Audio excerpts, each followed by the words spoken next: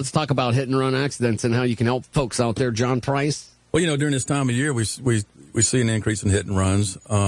Just like we see an increase in drunk driving accidents and that sort of thing. Now, are the two correlated? Right. Because I'm thinking if you're a little drunk, you shouldn't be driving, you hit a car at a light, or you back into a pedestrian, you panic because, if you blow into that little tube, things aren't going to go your way. I don't have the empirical data right before me to support a conclusion that it is interrelated, but common sense tells you that it is, and I've seen many cases where once they do catch the hit and run, very often shortly after seeing the accident, there does appear to be alcohol or other drug ingestion involved. So, it's not unusual the least bit. But very often, also what we see is people who just simply don't have insurance, or maybe they know they have an outstanding warrant. Maybe they don't have a driver's license, and all of that sort of stuff, too. Or maybe they just see a chance to make a break for it and not have to deal with it all. But I think a lot of people in those situations wouldn't normally do something like that. I think they're just overcome with fear and panic for many reasons, as you mentioned. I'm not supposed to even be driving right now, or if they run my name, I forgot to pay child support or something like that.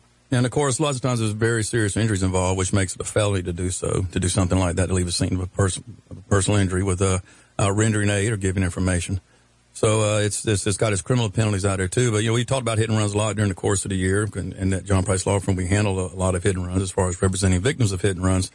But an appellate court case just came out with the South Carolina Court of Appeals, in which judgment was reversed. But what happened was this guy named Willie, the plaintiff, he was in the parking lot, and he's going of a kind of a shopping center sort of thing. Be right here in the same center that y'all are at. Yeah, South Windermere, for example. Exactly. For example, he's coming down the parking lot, and he's talking on his cell phone, and this woman backs into him, knocks him to the pavement, actually goes over him, and when she gets out of the car, he's up underneath the bumper on the pavement, of course, between the car and the pavement, and when she comes out, she sees him, she yells at him, and this is what the court quotes: "Them damn telephones will get you killed," and got right back in her car and left the scene. Well, he gets up and gets in his vehicle and he gets up from his vehicle. He gets up and gets in his car and tries to locate her so he can identify the vehicle. It's under state statute. You are under a duty under circumstances to do your best. And it's reasonable to try and identify a hit and run vehicle if at all that you can. He rides around the area for about 20 minutes, can't find the vehicle. He comes back to the scene. And he asks some witnesses around there. He gets a few witnesses, but he also goes into a local business, which I understand off the record turns out to be a liquor store. It's not that the court doesn't say it's a liquor store in the opinion. They just say one of the businesses there in the area in the center. But from my understanding, from some of my buddies who know the lawyers, it was a liquor store. But a little inside shop talk with it. But the liquor store operator says yes, we know that person. Our video got a shot of that person in their car. Our video, it shows the person in the vehicle, and she does come here. I guess he or she does come here frequently. It was a female. It was a Jane Doe action as opposed to John Doe. But to make a long story short, he ends up the next day going to the hospital because it's that classic delayed onset of symptomatology. So many people in accidents, the pain doesn't show up very often until 48 to 72 hours later. Let's stop there. Let's stop there because that can happen in a multitude of situations. And I've talked to people. They get any kind of an accident. Hey, nothing's wrong. I feel fine. A few days later, it's sort of like, holy crap, I need to get this checked out. What's your advice? You get in a situation like that, do you wait for the pain or do you just get checked out right away just to be sure? I don't want to give a broad blanket legal advice. It's what people deemed to be reasonable and necessary under circumstances. But obviously when you start getting a noticeable onset of painful symptomatology immediately after an accident, whether it be 24 hours, whether it be right at the scene, 24 hours or 48 hours, it's advisable. I think even your mother would say, son, go to the doctor, please. You got your mother worried. So. Did you have clean underwear? Yeah. And, but anyway, so what he did was he goes to the hospital the next day. And the nurses there telling us, you need to call the police and report this thing, hit and run like that. So which he did. But he told the police that he didn't really want to prosecute anybody. And, of course, now we get this difference between criminal prosecution and then a civil prosecution. But to make a long story short, the police, they took the report and stuff. They didn't really follow too much on the investigation. And so his insurance company didn't like that fact when he went to file an uninsured claim. They said, well, hey, you had the police there. You didn't really do a great job of investigating this thing. But to make a long story short, our higher court said that's enough for the case to go to the jury for them to decide whether or not he did enough, whether or not he's got a John Doe claim, because he did enough under our statute to fit that requirement to have the legal basis to bring a claim, which was to report a case of hit and run to the police, as immediately thereafter as you can.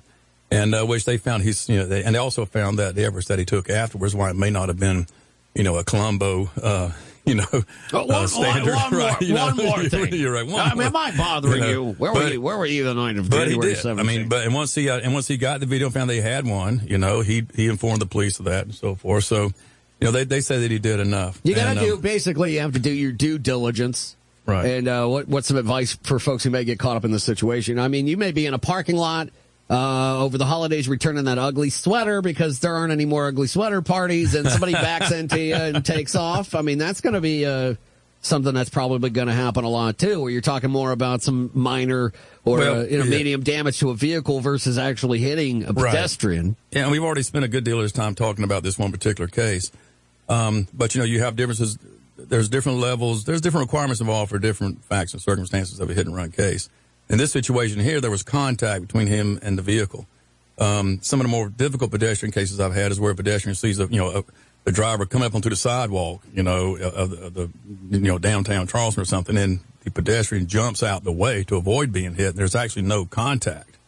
But whenever the pedestrian jumps out the way and hits the asphalt face first, there's injuries. Right. But in those situations, you have to have witnesses, who are not interested in the case to show that it actually occurred. And then you also have to, in this case here, though, there was contact. The insurance company also, raised the beef about the fact that he didn't have any witnesses and sworn statements and so forth. But the Supreme Court said, look, there was contact. The vehicle made contact with him. It's like Van Halen said, John. Right. What'd he say? Contact is all it takes to change your life, to lose your place in time. That's the one Van Halen song I never have heard of. That's one Jesse B would like because it was a Hagar thing. Yeah, Hagar used to be lead singer for Montrose before he went into... That's right. He was on that classic Montrose. And then he was a hell of a solo artist. Yeah, he had some good hits. Do you know that the Red Rocker actually cut a liner for this show a long time ago? What did he say? He was driving 55 or what? No, I'll play it for you right now. Hey, it's the Red Rocker, Sammy Hagar here, and you are rocking with Box. You can't touch my free like Box. Come on, Box. You want a box? I'll whip your ass, fool. See? And then if at any time the temperature is 55. So there you go. But yeah, I like Sammy Hagar. But if I have to pick one, it's Diamond Dave all the way. Yes. Where do you stand on the Great Van Halen debate? Everybody's got a side. Whether it be Roth or Hagar? Yeah. Hagar. I'd love to see Hagar. Excuse me. Didn't mean to offend your sensibilities. But what do you think of Von Holland? I like them both. I would just love to see them both on stage singing the original tunes, which I think that's the way it is with lead singers. You just always prefer the lead singer of the original hit.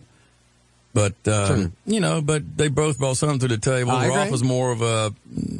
I don't know. I want to use the word silliness. I had more respect for him than that. But, he had that little silly He was a showman. He was a real, I think... Hager was a little more manly man on the stage, and a great singer. From the rock, and a great singer. And plays guitar and all that stuff. Yes. Yeah. Mm-hmm. Their version of There's Only One Way to Rock. Sammy Hagar with Van Halen. Like them both. All right. But, there's one constant in that Van Halen band. Eddie. That's that guy playing that guitar. That's right. Back in the days when men were men and guitars were guitars. Yeah, that's right. Yeah. Right. Yeah. Real days of rock and roll. Real days of rock and roll. Hey, John Price, you sound very well awake and ready to serve the greater Charleston area. If folks need your help, how can they reach you? Feel free to call us at 843-552-6011 or 1-800-868-HELP. Or you can go to our website, johnpricelawfirm.com, and there's a way you can just email us directly right from there. All right. All the contact information is at johnpricelawfirm.com, my friend.